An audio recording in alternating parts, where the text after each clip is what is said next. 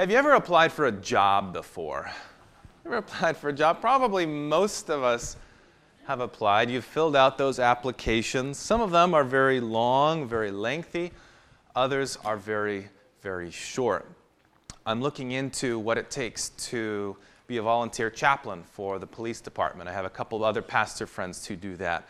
And the application for that is just this massive stack of papers. They give you 4 days to fill it out because there's so much, and it all has to be handwritten. But there's all a purpose. You even have to go through a lie detector test, and they ask you some crazy questions while you're hooked up to the machine.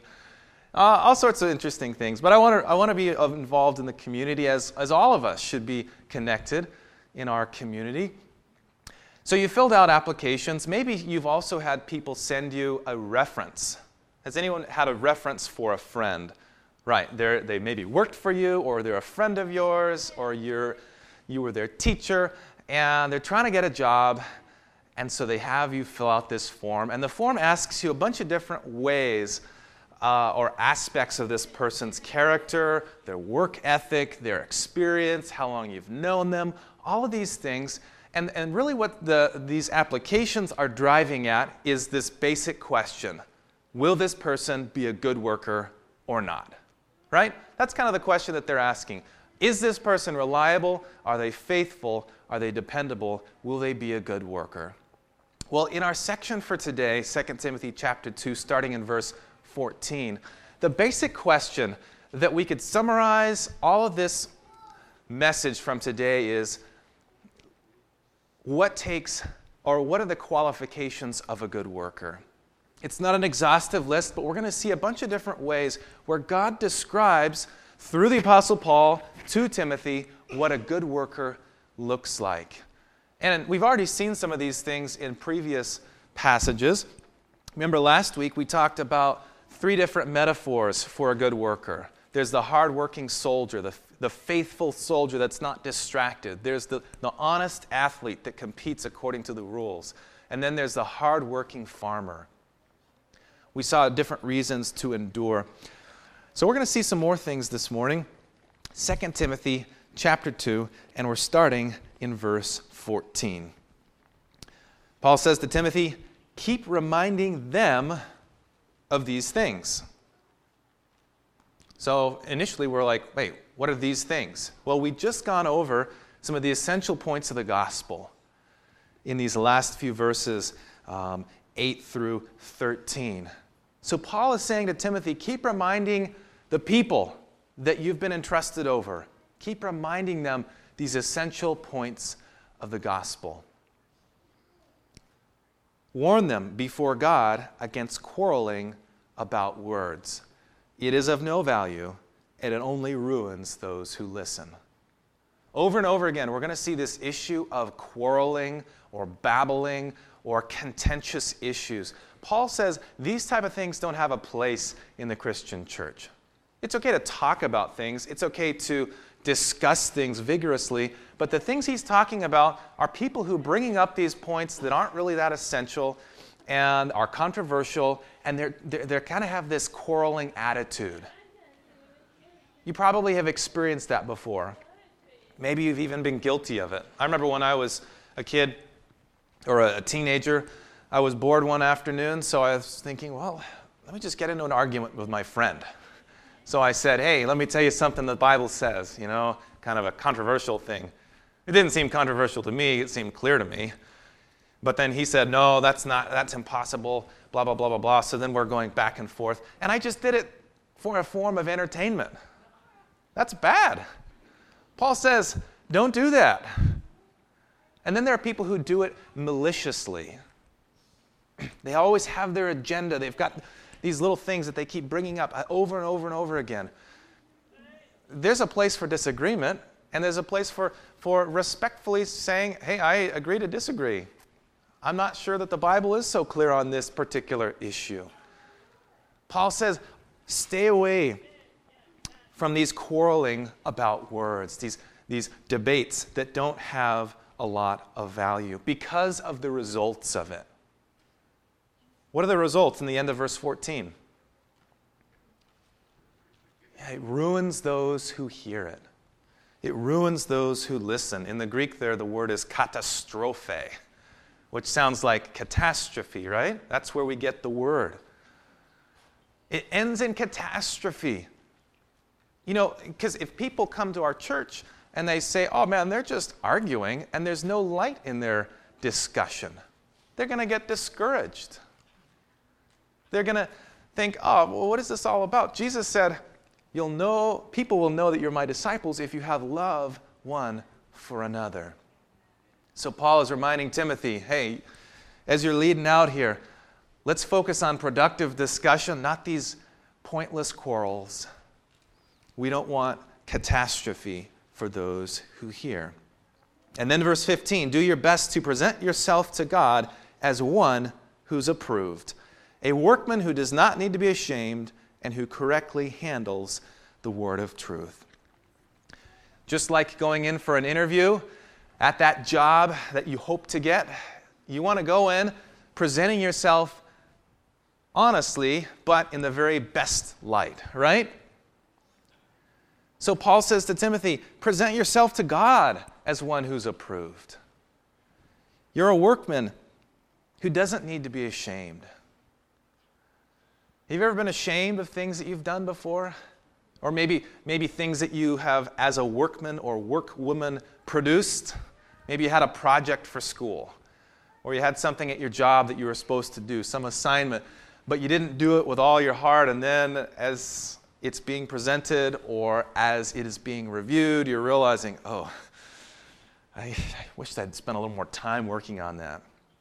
I had a paper I had to do last semester back at Andrews, and we had to present it before our classmates, and then we were going to talk about it and critique it.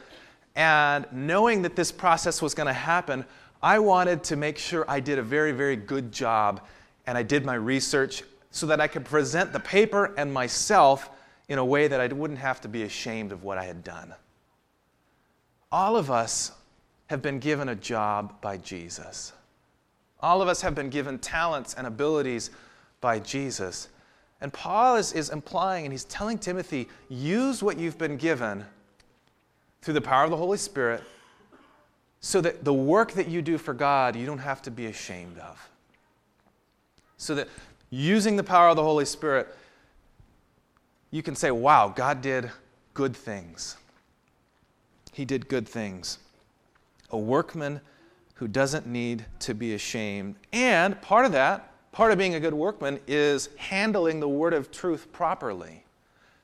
A lot of your Bibles probably say rightly dividing the word of truth. That word there in the Greek is only used one time in the New Testament. It just basically means cutting straight. If you look at the Greek Old Testament, you'll see the only two places it's used are in Proverbs, and one of them is Proverbs 3, verse 6. Verse 5 and 6 says, trust in the Lord with all your heart, lean not on your own understanding. In all your ways acknowledge Him, and He will help make your paths straight.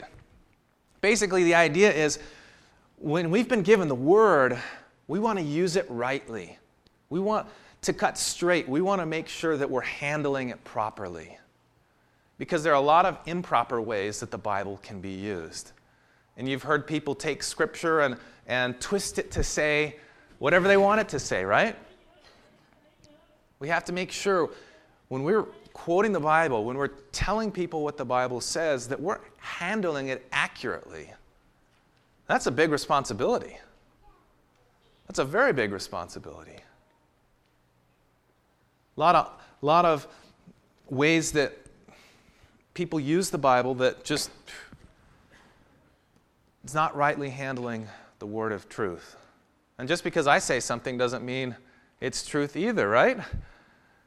You have a responsibility as a congregation to make sure that I'm handling this word properly.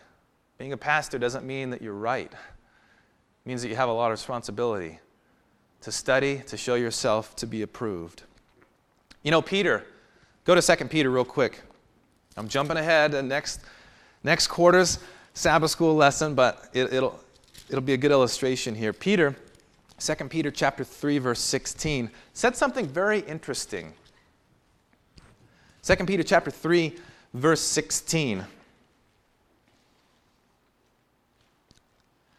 And we'll start actually in verse 15, 2 Peter 3, verse 15. Bear in mind, he says, that our Lord's patience means salvation, just as our dear brother, who? Paul wrote you with the wisdom that God gave him. Peter says Paul was given wisdom by God. Verse 16, he writes the same way in all his letters, speaking in them of these matters. His letters contain some things that are hard to understand, which ignorant and unstable people distort. So if you ever have had a hard time understanding what Paul wrote, you're in good company, because the Apostle Peter, who walked and talked with Jesus, also had a hard time sometimes understanding Paul's reasoning. We're in good company. Amen? And he says that people sometimes distort and they twist the writings of Paul. But notice what it says there in the end of verse 16. It says, which ignorant and unstable people distort, as they do the other scriptures, to their own destruction. This is very interesting. Peter recognized and he classified Paul's writings as a part of Scripture. But he said, be careful, because sometimes it's hard to understand. No, that's a very interesting little point, though. So back to 2 Timothy. We need to make sure we're rightly dividing the word of truth. If we want to be a workman that's approved, we need to handle the truth properly. They once said, it was said that a wise person knows how to justify just about anything. And while that may be the case, it's probably a bad thing, right? Because people can try and twist the scriptures to make it say whatever they want it to say, and those who are listening who aren't studying can be led astray by that. We got to rightly divide the word of truth. Now, verse 16, 2 Timothy 2, verse 16. Avoid godless chatter. We're coming back to this topic. Things that just don't have any business being talked about. Avoid it, because those who indulge in it will become more and more ungodly. Your words have power. Your words have power. Either they can help raise people up, or they can lead people down a path towards destruction. How we talk about people matters. How we talk about ourselves matters. How we talk about God's word matters. To be approved, to be this good workman, we need to consider carefully what we say and how we say it. How we talk in our homes matters. How you talk to your children matters. Even joking in the wrong way sometimes can have bad effects. One time I was getting a picture taken in high school with my friend, and the coach, not my cousin Bryant, who's the coach, not him, a different coach, he was taking the picture and he said, "Oh, I didn't know you have a lazy eye." And that was directed at my friend. And she's like, "How did you know?" And he was just totally joking, and now he's making a comment about something that she has felt self-conscious about. Boy, we have to be so careful. Even in jesting, we must be so careful. And now she's thinking about something that she has felt self-conscious about. Avoid this type of chatter, because it only leads to harm. Now we have an example, starting in verse 17, of people who engaged in this type of chatter and worse, and the results. Verse 17, their teaching will spread like gangrene, or in some versions, cancer. In the Greek, it's gangryna. Gangrene, I had to look it up. It's this disease where, because of blood loss, your tissue starts to die. People lose limbs, fingers, amputations happen. It can happen to your organs also. That's the effect of these bad words or these false teachings. They spread. God says through the Apostle Paul, have nothing to do with it, because this is the result. Their teaching spreads like gangrene. Among them are Hymenaeus and Philetus. A couple of people who engaged in these things. Now the first guy, Hymenaeus, he's interesting because he was mentioned 5 or 6 years previously in Paul's letter to Timothy, the very first letter. 1 Timothy chapter 1, verse 20. Paul said, there are a couple of people I just had to hand over to Satan because of their blasphemy. That word hand over, we talked about it already. It's the same word Paul uses in Romans 1. For people who just will not surrender to God, God turns them over to their sins. Paul says, I had to do that with this guy. He just wouldn't listen. He wouldn't surrender. He was profaning God. I just had to turn him over to Satan. Hopefully he would learn his lesson. So it's interesting now, 5 or 6 years later, Paul is again mentioning probably the very same guy. We don't know how exactly what the circumstances were, but the effects of our words can have a long-lasting impact. And this guy apparently was coming back. He had more bad things that he wanted to teach people. And you notice here what they're teaching. Verse 18, who wandered away from the truth. They say the resurrection has already taken place, and they destroy the faith of some. Once again, their words.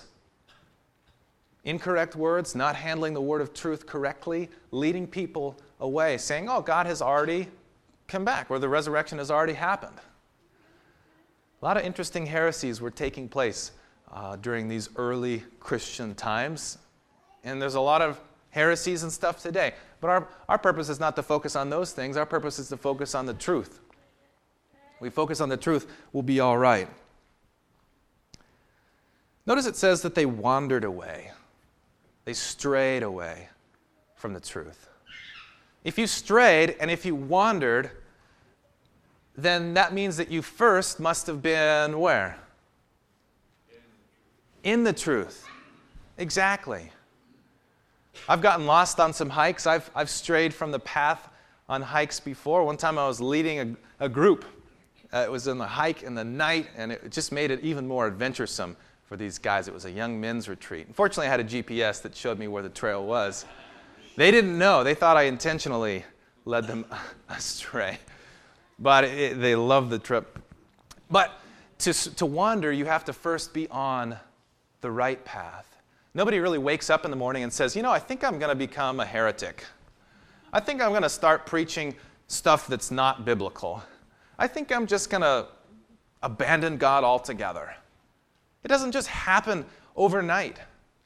You start out on the right path, and then you start to veer a little bit. That's why it's so important for us to be together as a family, as a church body. I like these discussions in Sabbath school classes because it allows us to express ideas.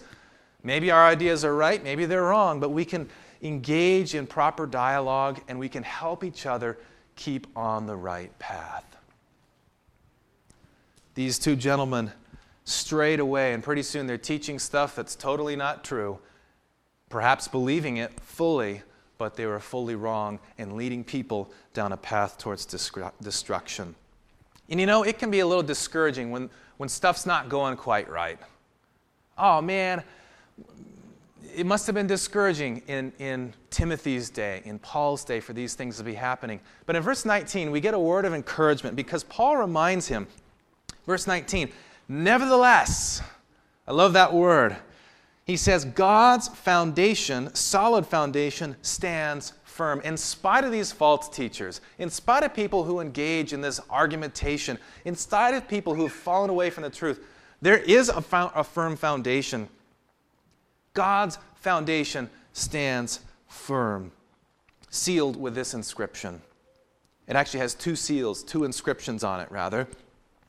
The Lord knows those who are His, and everyone who confesses the name of the Lord must turn away from wickedness. There are some good verses in the Bible that remind us, in spite of troublesome times, God's church will prevail.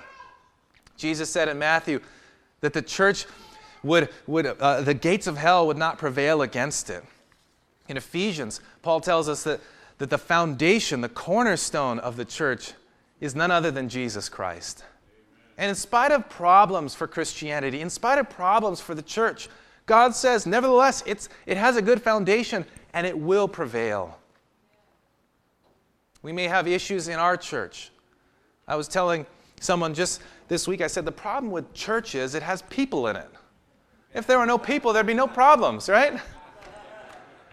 But we're all here because we have problems. The church isn't this hall of fame for the saints that are perfect. It's a hospital for sinners. And the reason our church isn't perfect is because we're not perfect. But guess what? We have a perfect foundation, Jesus Christ. And notice what it says on that foundation. By the way, in Revelation 21, it says the great city, the New Jerusalem, has foundations, and on it there are also inscriptions. I'll let you read later on what those inscriptions are. But first of all, it says, the Lord knows those who are His.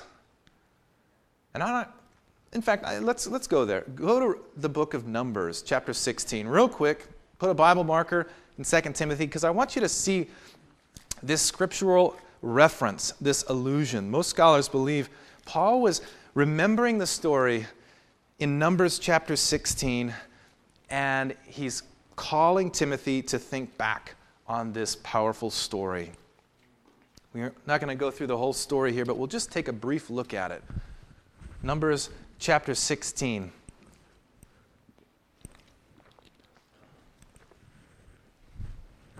Who's this story about? Korah, that's right. Korah, that name should ring a bell in many of our minds.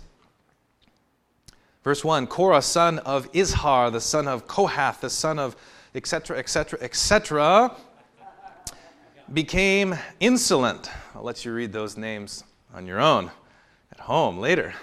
He became insolent and rose up against Moses. With them were 250 Israelite men, well-known community leaders who had been appointed members of the council.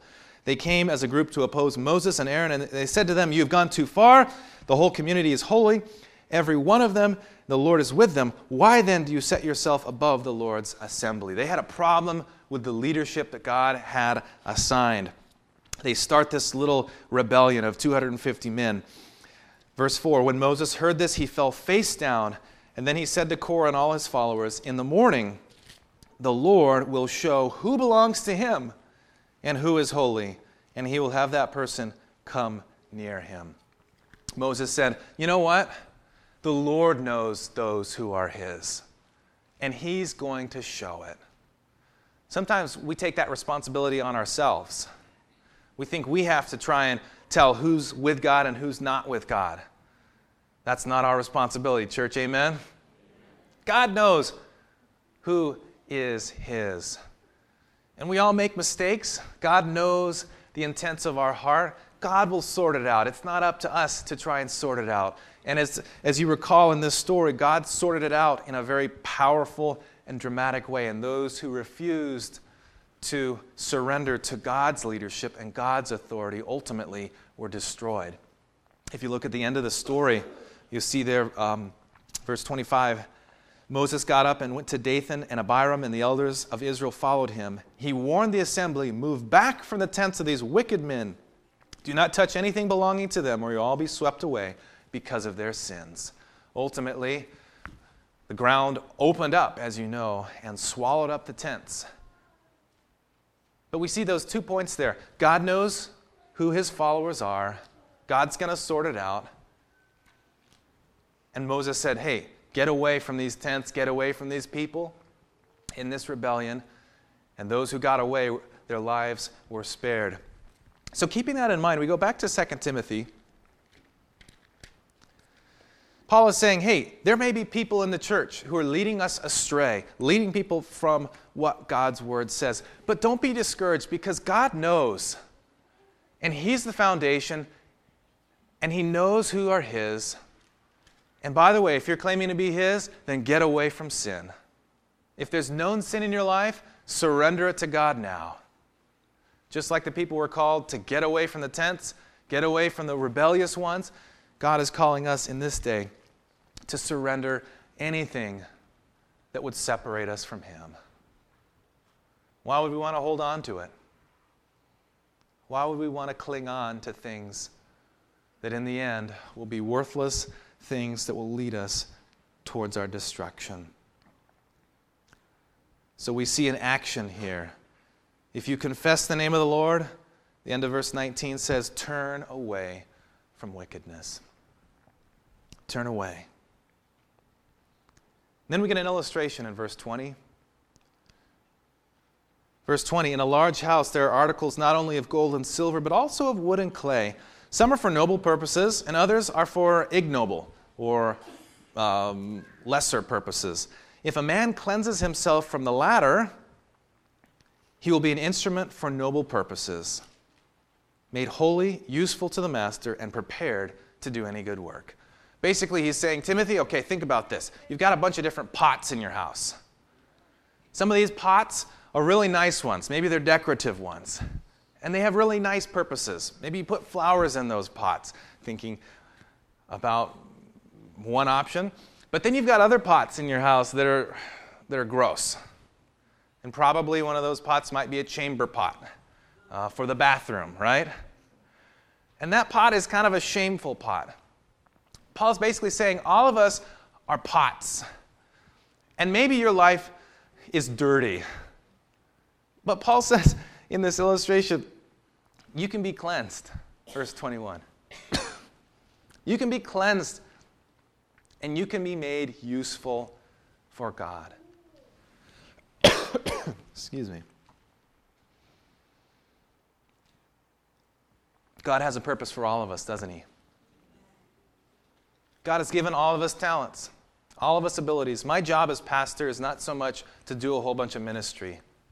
My job is to help involve all of us, every single person, in the ministry that God has appointed them.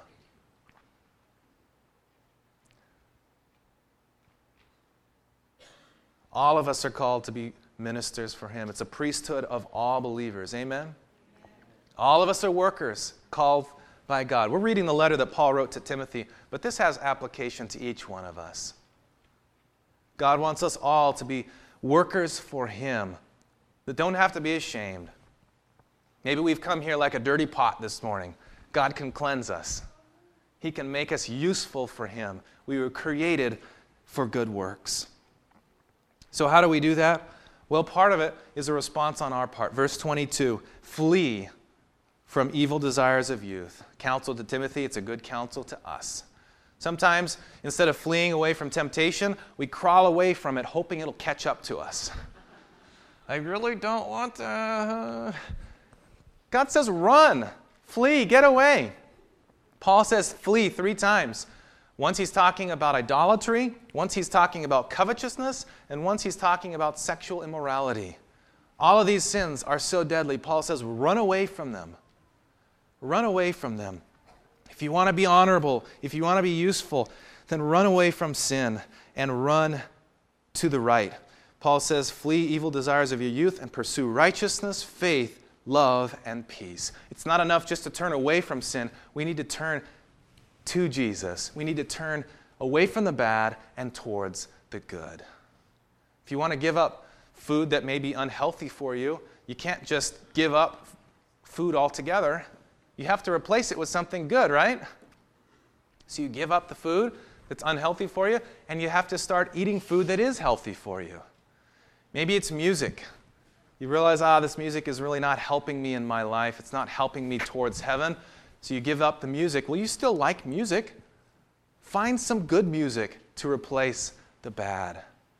Otherwise, after a while, you're probably, if you're like most of us, you're going to break down and go back to the thing that used to drag you down. Turn away from the bad, pursue righteousness, faith, love, and peace, along with those who call on the Lord with a pure heart. We're not called to flee temptation alone. Paul says along with those. We're called to do it together. That's why we're here as a body. Verse 23, don't have anything to do with foolish and stupid arguments because they know they produce quarrels. Once again, coming back to this topic, be careful of these arguments. The Lord's servant, verse 24, must not quarrel. Instead, he must be kind to everyone, able to teach, not resentful.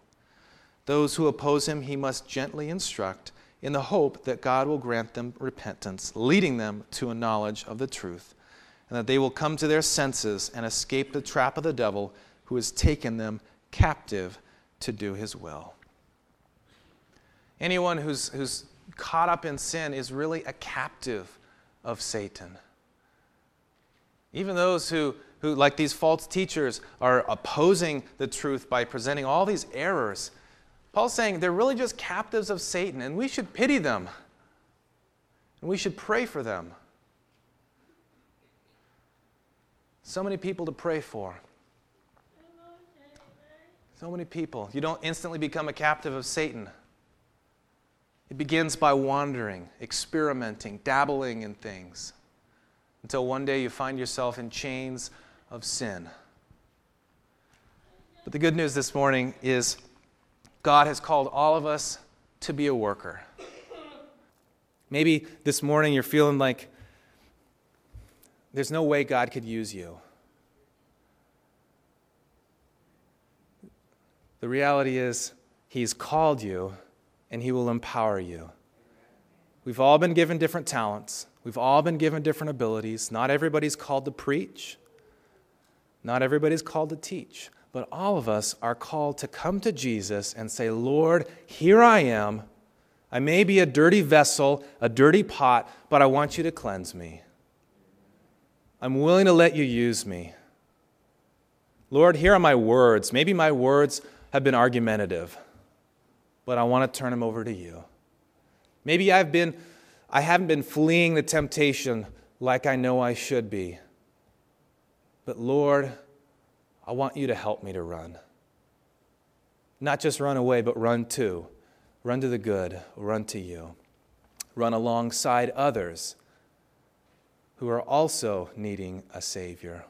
All of us are in the same boat. And you know, Paul, I think, is one of the greatest examples, because Paul, before he became converted, he was working, honestly, for Satan.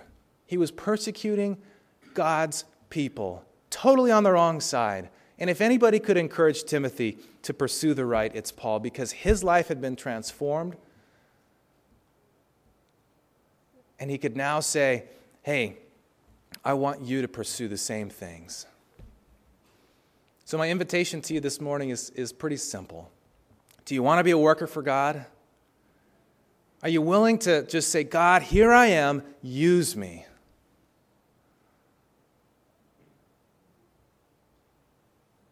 And then, as a part of that, also, I encourage you to pray this prayer. Lord, is there anything in my life, any sin that I've been holding on to that's been hindering me from being a better worker? And as He brings things to your mind, confess them, ask for His power, and He'll make all of us better and better workers for Him. Is that your desire? I just want to see your hand. If that's your desire, let's ask God for that power now. Here we are, Father. We're in need of you. You've called all of us to be a worker. There's a world that needs to know about you. You've given us different gifts and talents and abilities, and I pray that we can recognize in a greater way how to use them. We come to you not perfect. We come to you tarnished from our own mistakes. But I'm thankful, Lord, that you know how to polish us. You know how to cleanse us, and you know how to empower us. So it's with joy that we say, thank you, Father, for your cleansing power. Thank you for your Holy Spirit to fill us and to use us. And we look forward to the day when we can all unite around your throne in heaven and praise you and worship you together along with the people who you have used us to reach. Thank you. In Jesus' name, let all God's people, all His workers say, amen. God bless you. Have a happy Sabbath and be used by God this week.